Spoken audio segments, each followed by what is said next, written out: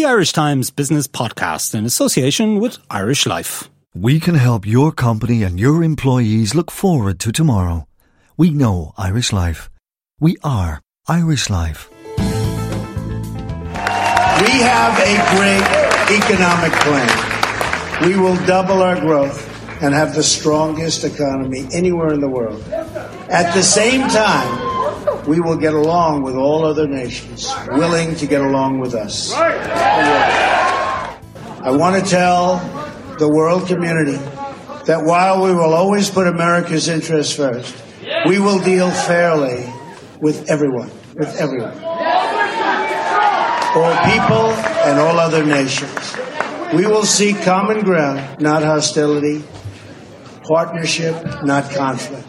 Hello and welcome to the Irish Times Business Podcast. This is Wednesday, November 9th. I'm Ciarán Hancock, and yes, it's true. Donald Trump is to be the next president of the United States of America. The property tycoon and reality TV star upset all the odds last night and Hillary Clinton to take the White House.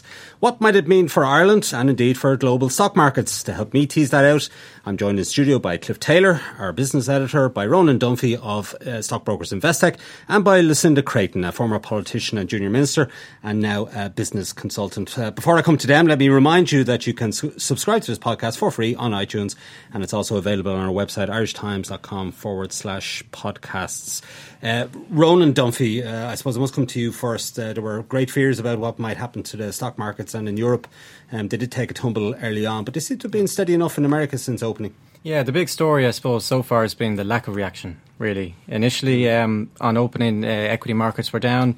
Not as much as people might expect, down to 2 to 3%, but really in the following hours, they recovered. And as at lunchtime, broadly unchanged on the day.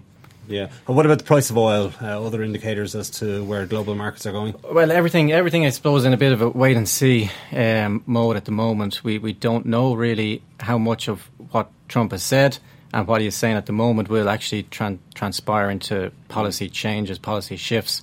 There's been some movement towards gold, seen as a safe haven. That was up at the open this morning. And the end? At the end, it bounced around against the dollar, up and down, I suppose, within the first couple of hours. Asian equity markets hurt more than others initially, but again, have recovered somewhat.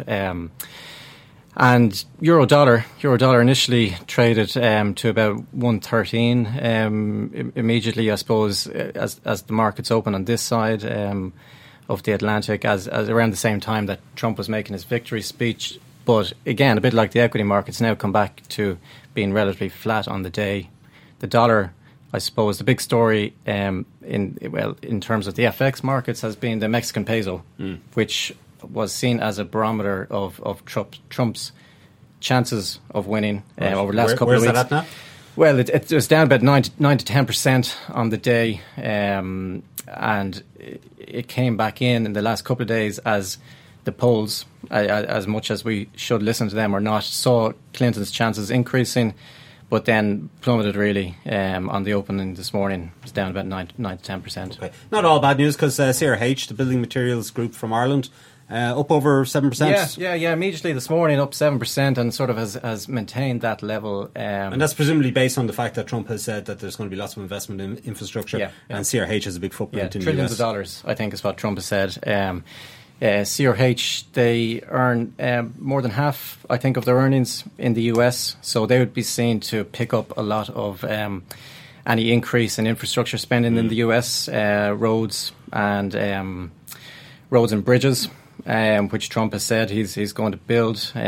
So, again, it remains to be seen how much that actually transpires into increased spending, but certainly CRH is seen to pick up any increased investment in the US. Okay. Cliff Taylor, you were writing early this morning after the election results was crystallised, if you like, that first we had Brexit, now we have this this amazing result, a shock result from America, where Donald Trump has defied all the odds to become the next American president, and his platform was very much on bringing American dollars invested abroad, bringing them home, cheaper corporate tax rates, creating more jobs at home, stopping the flight of capital, etc. So this double whammy effect potentially for Ireland. Talk us through what the implications might be. Yeah, I suppose if you look at the two economies who mean that mean a lot to us. Britain is one in terms of our export markets, but America is an important export market too, but more importantly, it's the source of pretty much most of the financial or foreign direct investment that comes into the Irish market. Let's just go through some of those numbers actually. About 700 US companies with a base in Ireland, $343 billion worth of investment. This is according to the American Chamber of Commerce in Ireland.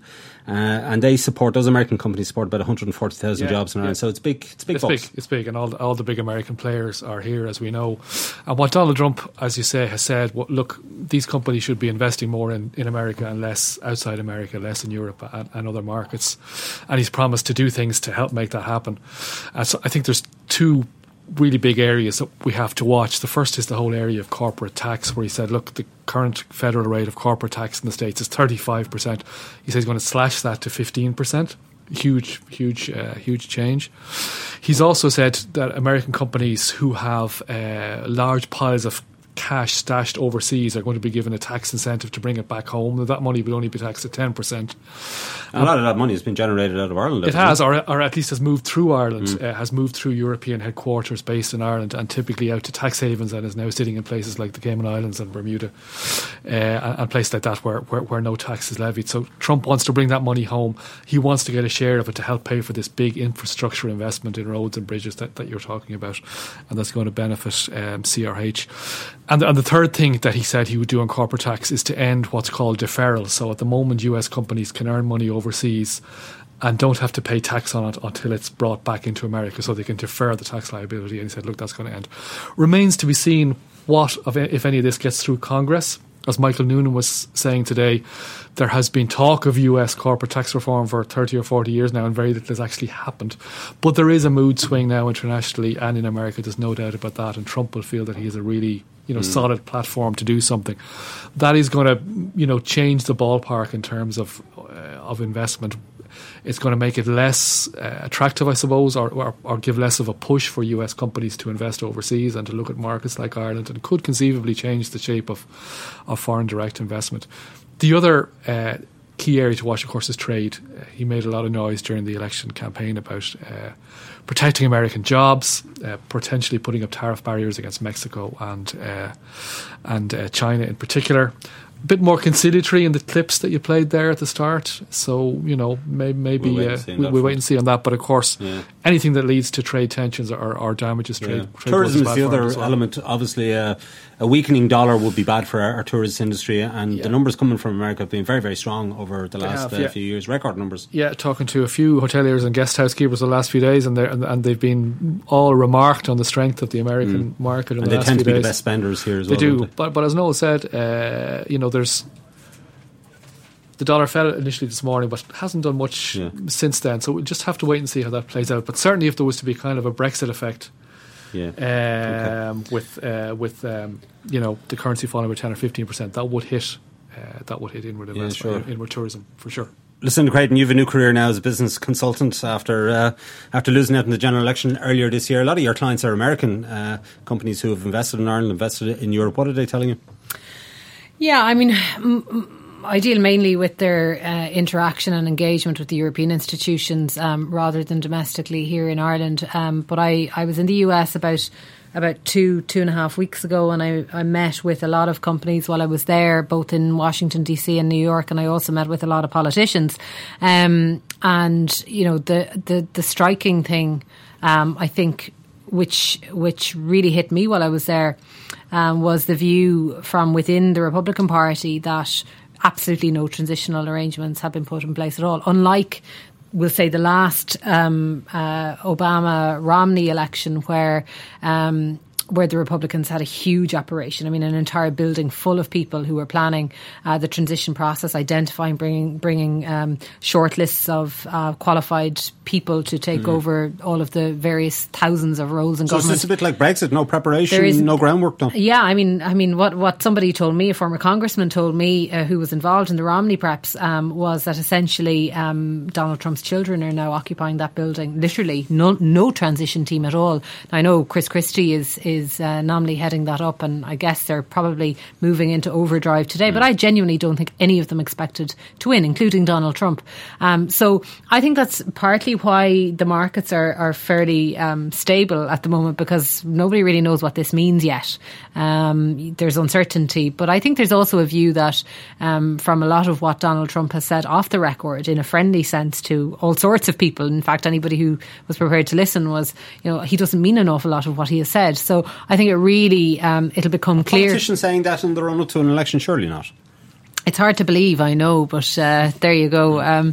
But I think a lot will become clearer as we start to see the type of people that he's planning on putting in positions of authority, who'll be, Secretary of State and so on. And what impact do you think this might have for FDI in Ireland and American companies here? I think potentially significant. I mean, if you just take Brexit for starters, everybody's paying lip service to the opportunity. I mean, the threats and the challenges are much greater, but the opportunities that exist for Ireland in financial services, for example, I think there's a real risk. I think there was a risk anyway, but I think it'll certainly be a heightened risk if he creates a more, we'll say, conducive or friendly business environment in the US through corporate tax reform and so on. For a lot of those financial services, rather than moving or shifting talent around Europe from London, City of London to Dublin or Frankfurt or wherever, rather to just go back to New York. And there's already a lot of talk of that happening, a lot of consideration being given to that type of repatriation, if you like.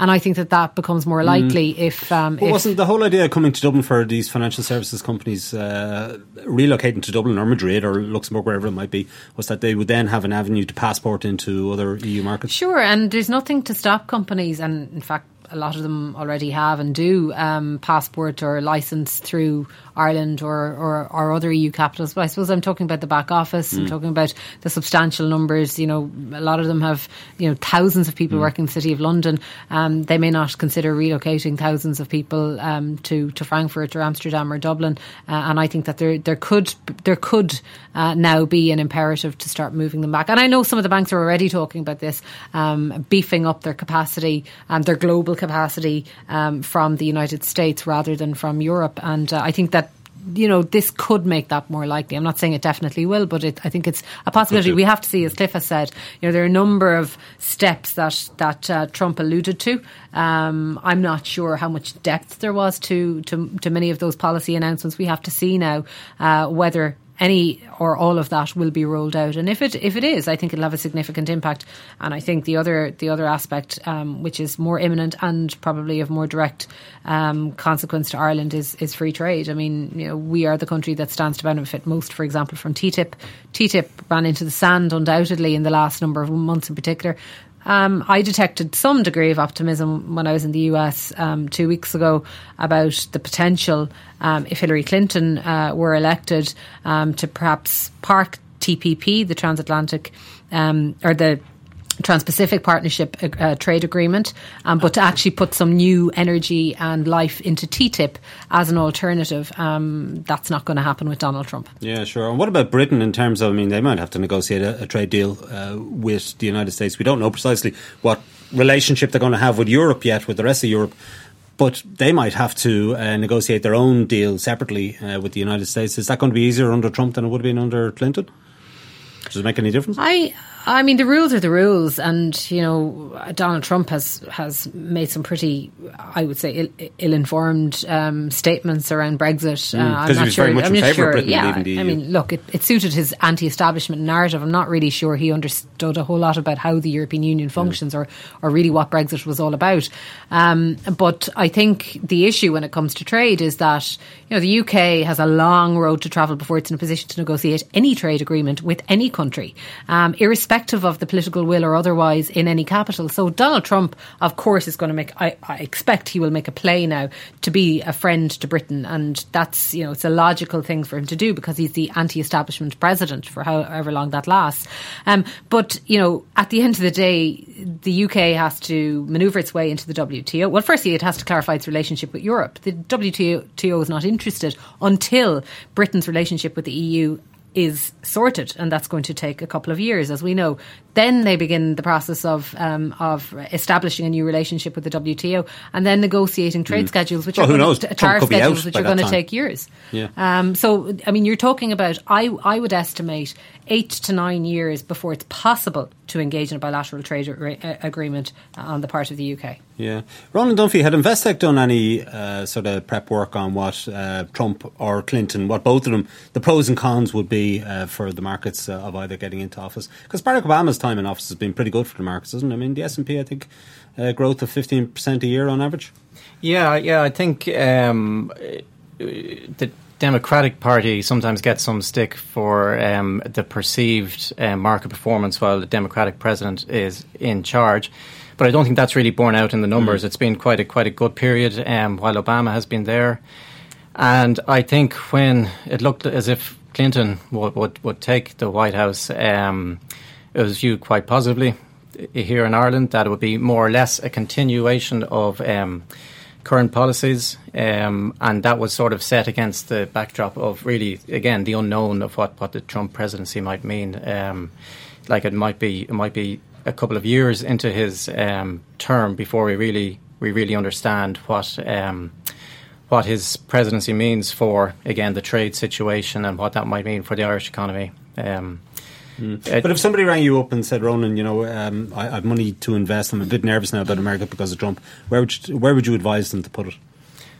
Well, I think in the run-up to the election, and it's a situation that still holds for the moment, that, although we are in a zero and sometimes negative interest rate environment, generally, you don't really want to have too much risk on the table at the moment, and that stands one day after the election. I think that will still stand several months to come.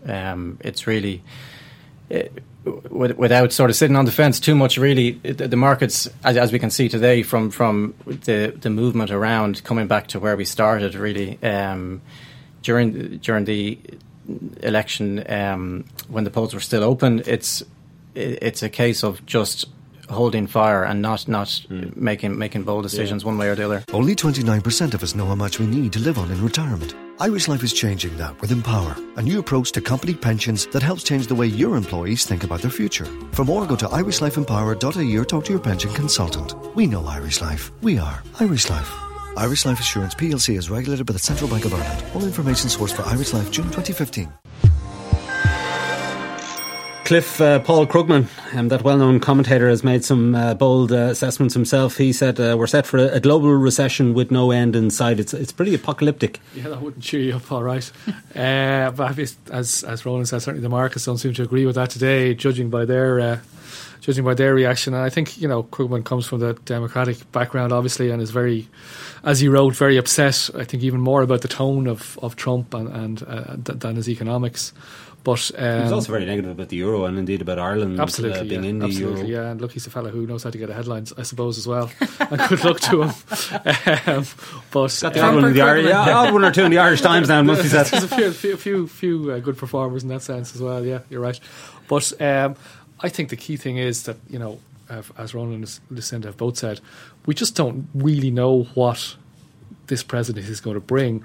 We can see the dangers. We can see the obvious dangers in terms of tax and trade policy, and in terms of maybe some turbulence in the markets and what impact that's going to have on confidence. And I think Rowan is right that you wouldn't be putting all your money into the equity market on the basis of it being calm after one day, because this is going to take months to kind of play itself out, and expect that, like Brexit, there's going to be days when it's in the news and the fears are going to hit and things are all going to fall and money's going to go back into safe havens, and then maybe it'll creep back the other way a bit. But it's going to take a good while to clarify. It's going to take a good while to clarify itself. There's no doubt about that. Yeah, I totally agree with that. I also think that given the sort of state of chassis that we're experiencing on both sides of the Atlantic dramatic now. You know, it is unprecedented, uncharted, all of those other cliches and metaphors. But there's an opportunity for Ireland to just go out and sell itself and pitch itself as, you know, as a committed EU member state, member of the Eurozone, and all of that at a time of uncertainty, and also to, you know, to really push out a positive image in the US as well, because we are tarnished by Apple tax. And there is, I mean, I was asked recently by a fairly experienced public affairs expert in Washington, D.C., what it meant now for Ireland to be out of the European Union, because they still think that Ireland is part of the United Kingdom. You know, these are the kind of perception issues that are a hangover, and that we have an opportunity now to go and actually sell Ireland as a country that is, you know, very much part of the European Union, with a very positive relationship with the United Kingdom, and a positive relationship. I mean, what would your advice States. be to Enda Kenny to go out and do? Well, I'd have a long list. You know, I think firstly, just having a very coherent message about Ireland and drawing on every stakeholder to be part of selling that, whether it's, you know, business representative organisations, whether it's the IDA, EI, government ministers, former Taoiseach, everybody. I would have all hands on deck. The UK Foreign Office have called back all of their former ambassadors and re-accredited them because they're so lacking in capacity, and we lack in capacity too. So we need all hands on deck, and I think that there's a real opportunity to do that with a real kind of sense of vision and a little bit of medium term planning. I think it's really important that the government does that, and that Ireland, I hate the phrase, but Ireland Inc. does that now. We can't retreat. We have to be out there, seen to be engaging with, you know, US Chamber, all of the representative bodies, all of the companies that are here, but may not necessarily always have to stay here. We need to convince them that there's more than just tax to being in Ireland. There's all the rest of it. We need to sort out the housing crisis and all of that as well. So it all feeds in. But we really need a big overarching strategy now that goes across every government department and all of our agencies and semi-states. It's a big task. Yeah, sure. And Cliff, suddenly there's a cloud hanging over the economy. I mean, we were motoring along very nicely, growth of 4 to 5%, but then Brexit comes along. The other day we had a report saying that Brexit is going to knock about 4% off our growth. The European Commission has downgraded our growth forecast because of Brexit. Now we have this American uncertainty as well. And, you know, in parallel with that, if you like, we've all these pressures coming on the pay side from the public sector with the deal for the guards, the teachers, nurses and doctors are going to be looking for money as well. I mean, how are we going to square that circle?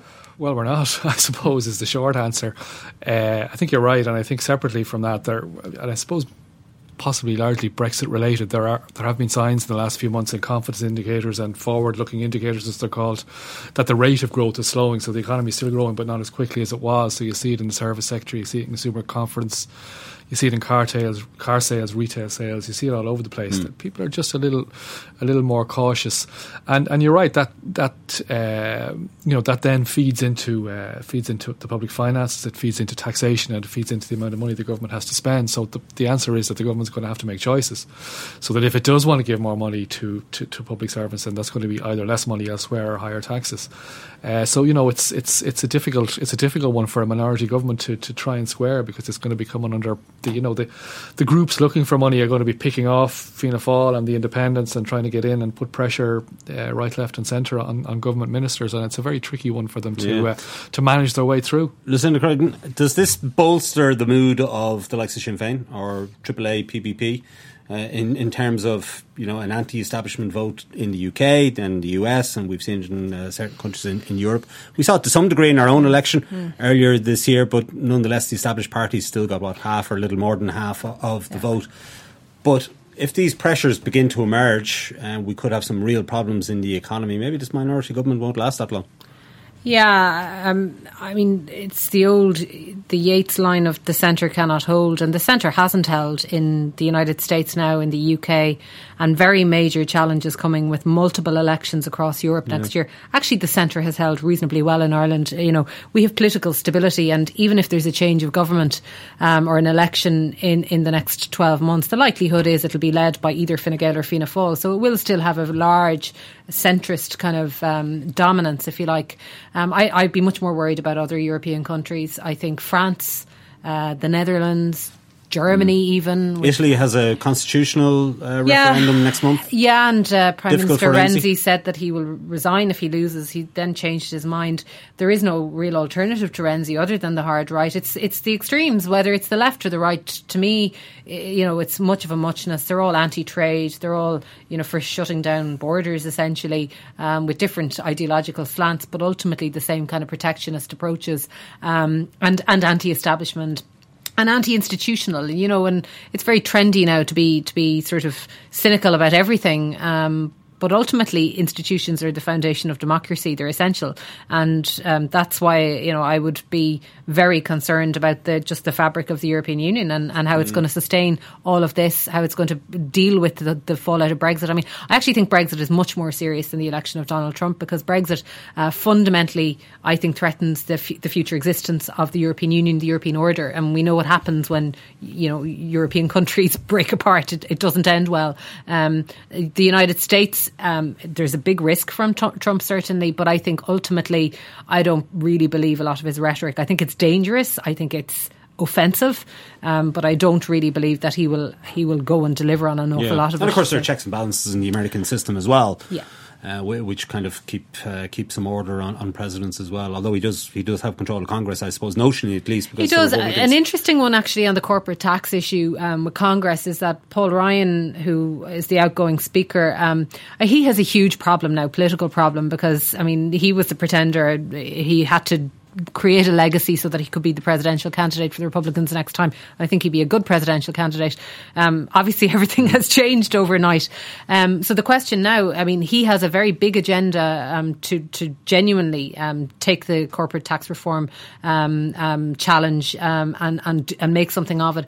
And it could actually well be the rapprochement between him and Donald Trump. They could actually make this a priority in Congress, and it could actually salvage his political career in the process. So I think that'll be a very interesting dynamic between Paul Ryan and Trump over the next number of months. And do you think a bit like Brexit, the way a lot of companies put their investment plans on hold until they had some sort of degree of certainty as to what might happen, although we still don't have that. Do you think some American investors in Ireland might do the same thing? They might just wait until Trump is in situ and we've had a few months of it to see the colour of his money, as it were? I think it's highly likely. I certainly think people are going to want to see the colour of the administration. Who's in, who are the key decision makers, who are the people that he surrounds himself with. That is very unclear at the moment. So I certainly think that there'll be a few months of people waiting to see what that looks like, who emerges in the first 6 months of 2017 as leading the administration with Donald Trump, and does he surround himself with with sort of the moderate, constructive, progressive Republicans, or does he surround himself with people who kind of follow the rhetoric that he has led on over the course of the campaign? I think that'll be very interesting, and I think it will certainly impact on decisions that are made in C-suite over the months ahead. Yeah, just to pick up, one thing on what Lucinda is saying. I think sometimes you need an external shock to sort of appreciate what we have here in Ireland in a stable, business-friendly democracy that really, although it obviously has its issues, it doesn't really change that much from year to year, and particularly over the next few years and however long this government lasts, really it is unlikely that we will see any significant change. And there is, I suppose, sometimes just it's worth taking a step back for a moment, just appreciating that. Yeah, the ISEC's doing okay today, isn't it? Although I presume CRH exactly. It's as a lunchtime it was up almost 2%, I think. But CRH's weighting in the ISEC is very large. So the 7% bounce that we saw in CRH is responsible for practically all of that increase in the ISEC. So it has held up quite well, I suppose, given the potential issues that we have in Ireland, that we are quite dependent on the US economy and the US firms. What about AIB's IPO? What might this mean for an IPO of AIB next year for the government? Well, it depends what the markets do, I suppose. The markets will take their lead from what happens in the US, but if this heralds, which it may well do, a prolonged period of uncertainty and volatility in the markets, it does make it more difficult for the IPO to take place as planned, I suppose, sometime in 2017. It really would need a prolonged sort of period of calm, I suppose, where we can sort of look forward and see how things might emerge for really the government to get full value for the AIB stake. Cliff, what do you think about the chances of an IPO of AIB next year? Yeah, I'd be nervous, particularly with the situation in Italy, and if you play in the political uncertainties there and the Renzi government and the fears about the Italian banking sector, and kind of stuff bubbling under the surface, I think, about the unfinished nature of the banking union in Europe, and who pays the bill if a bank goes bust. I just think you could see a period of nervousness towards bank stocks. What are potential IPOs maybe coming over the horizon? Irish related, if you like, Paul Coulson's, Ardagh, Mainstream Renewables, Eddie O'Connor, Air. It pulled its IPO a couple of years ago, but has talked about looking to go back in the markets at some time. And Dennis O'Brien and Digicel, they pulled their IPO, but haven't ruled it out for the future. Yeah, all very different, I guess, Kieran. And you're probably going to be looking at sectoral specific decisions being made, as well as the overall mood of the market. You could see it, you could in any time over the next 6 months see the US market take a fright in general, and a lot of IPOs being pulled. But beyond that, if you're looking at companies obviously in the construction sector, well, it's very positive if Donald Trump is going to invest a load of money in roads and bridges and Wi-Fi and all that. Currency factors were big issues for some of the companies involved. So, all the different sectoral things I think will play into the equation. Right. What about his resort in Doonbeg? Any sense of whether he's going to continue to invest there or not? I read earlier that the general manager down there said he has some great investment plans. Yeah. Very welcome, I'm sure. Absolutely, yeah. I've no idea, but interesting if he chooses to visit, and whether the red carpet will be laid out at Shannon Airport. Suddenly that red carpet that was rolled out for him in Shannon that we all mocked him, and suddenly it turns out who will be at the bottom of that red carpet to meet him? Accident again, though, I'm sure. Will there be a little, dancing and music later and all that? Interesting, strategic decisions for the welcoming of Mr. Trump when he comes to view his investment here. He is in the process of rebranding, I think, his group because certainly in the US and the East Coast, the Trump country clubs and resorts have suffered quite a lot over the last 12 months because of people not necessarily wanting to be seen or associated with the brand. So I think that process is underway where Trump Tower will no longer be Trump Tower. So. And that probably is appropriate now that he's going to be president in any case. Emblazon it on the White House, perhaps. The seawall by the golf club, I'm sure, is back on the agenda as well. Right. Listen, what about the 50,000 undocumented Irish? There's 11 million undocumented in total, I think, in America. But for the undocumented Irish, it's pretty serious, isn't it? Because he's talked about rounding up all the undocumented and... Well, I suppose sending them back home. This is where you begin to hope that the rhetoric, which was very vicious and very regressive over the last number of months, will start to be rolled back on. And he is a master at that. So I would not be surprised. He has talked about rounding up 11 million undocumented workers in the US. But firstly, it's just not practical. It's not feasible. It's not going to happen. Presumably the economy of New York and other cities would collapse. Yeah. But finding a solution for the existing undocumented, I think, will be very difficult now. And certainly, again, the Irish government will need to try to work with friends on Capitol Hill to try to make it happen. And of course, the Vice President has a very long and very proud association with Ireland and has spent summer holidays here and so on. So that's, I assume that is a relationship that the government will look to cultivate and play on in the months ahead. The first thing we have to do is establish are we invited to the White House on March 17th. Yeah, what do you think, Cliff? It'd be very important symbolically. I know we laugh, but it would be quite unprecedented if that invitation is not extended. I think we have to see. Yeah, you'd hardly think it's worth Donald Trump's time not to take the 10 or 15 minutes. But I suppose the question is it just largely a ceremonial shake of the hand, or George W. Bush, wasn't it? Yeah, or is it kind of the real kind of engagement you might have got with some of the more Irish-friendly administrations, and I suppose we might have hoped for with if Hillary Clinton had got in. And looking back now, Cliff, on the 8 years of Barack Obama, or near 8 years at this stage, has he been good for Ireland? Good for Europe? I suppose. What his presidency will be remembered for in economic terms is the dealing with the extraordinary financial crisis that hit.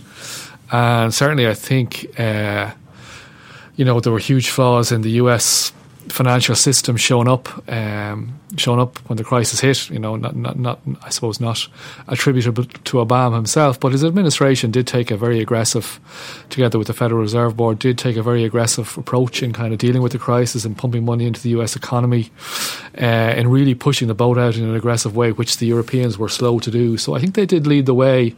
They did lead the way in doing that, and in pushing that whole agenda forward. And as Ronan has said, the US economy has performed reasonably well. The bounce back in growth has been perhaps less than they would have hoped. Jobs have been a bit slower to come on stream, but unemployment rate's very low there now. That's near full employment, isn't it? It is, yeah. And the US economy, by international comparison, has done quite well over the last 4 or 5 years.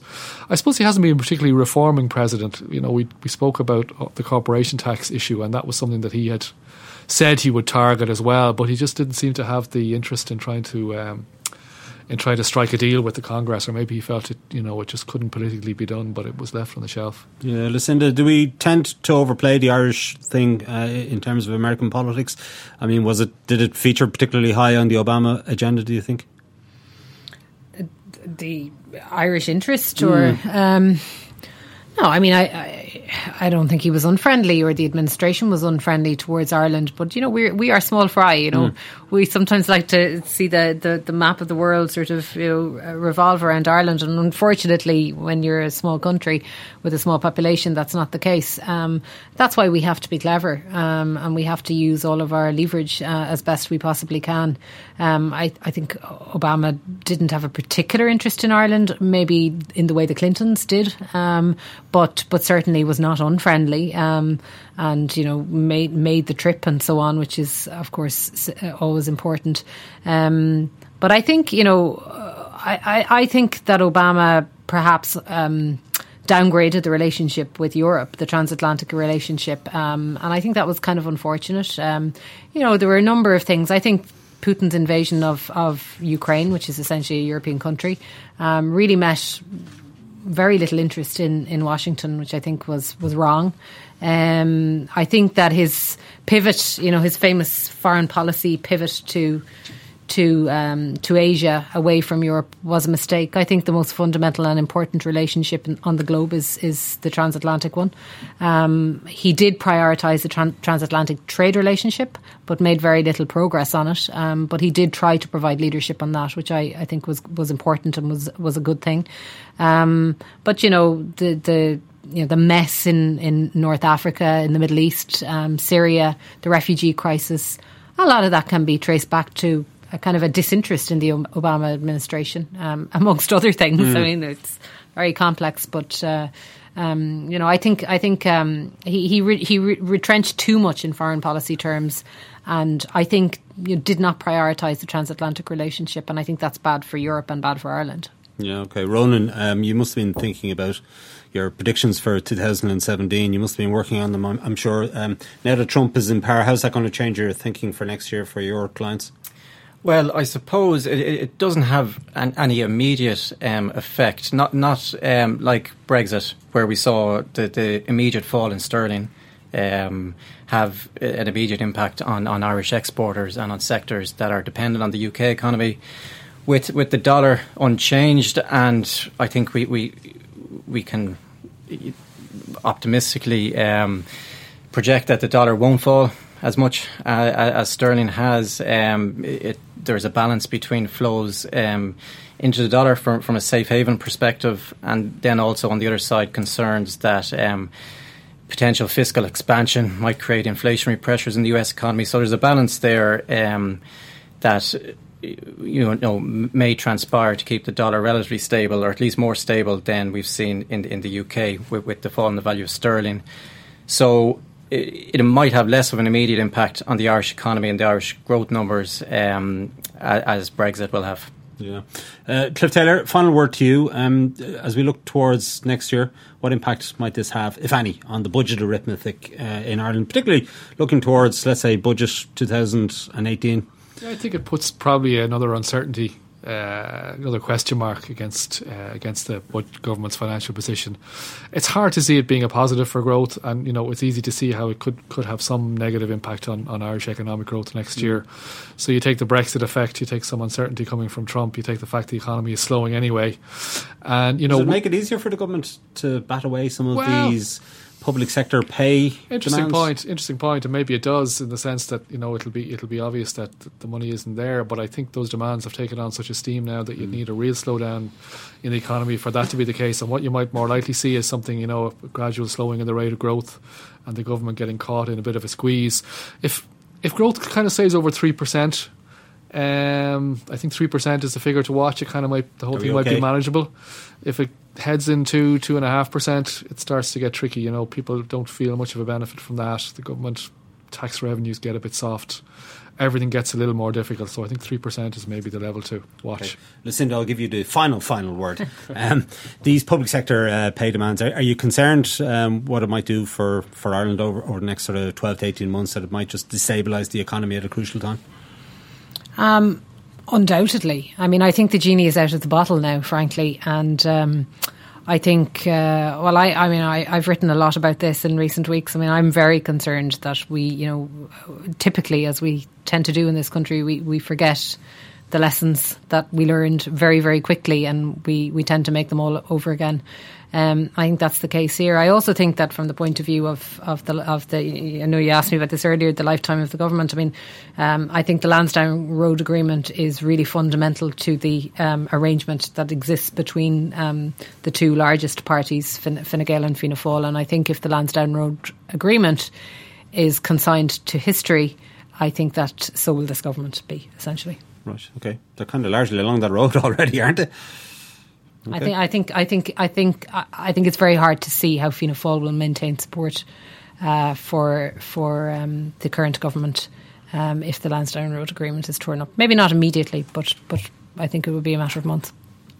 Okay, that's it for this week from the Irish Times Business Podcast. My thanks to Ronan Dunphy, Lucinda Creighton and Cliff Taylor, and to Donald Trump and Hillary Clinton for keeping us all entertained over the past number of months. John Casey produced the show with JJ Vernon as the sound engineer. Don't forget you can get the latest business news straight into your inbox by signing up to our Business Today email at irishtimes.com. You can also follow the Irish Times business feed on Twitter and Facebook. I'm Ciarán Hancock. Until next time, take care.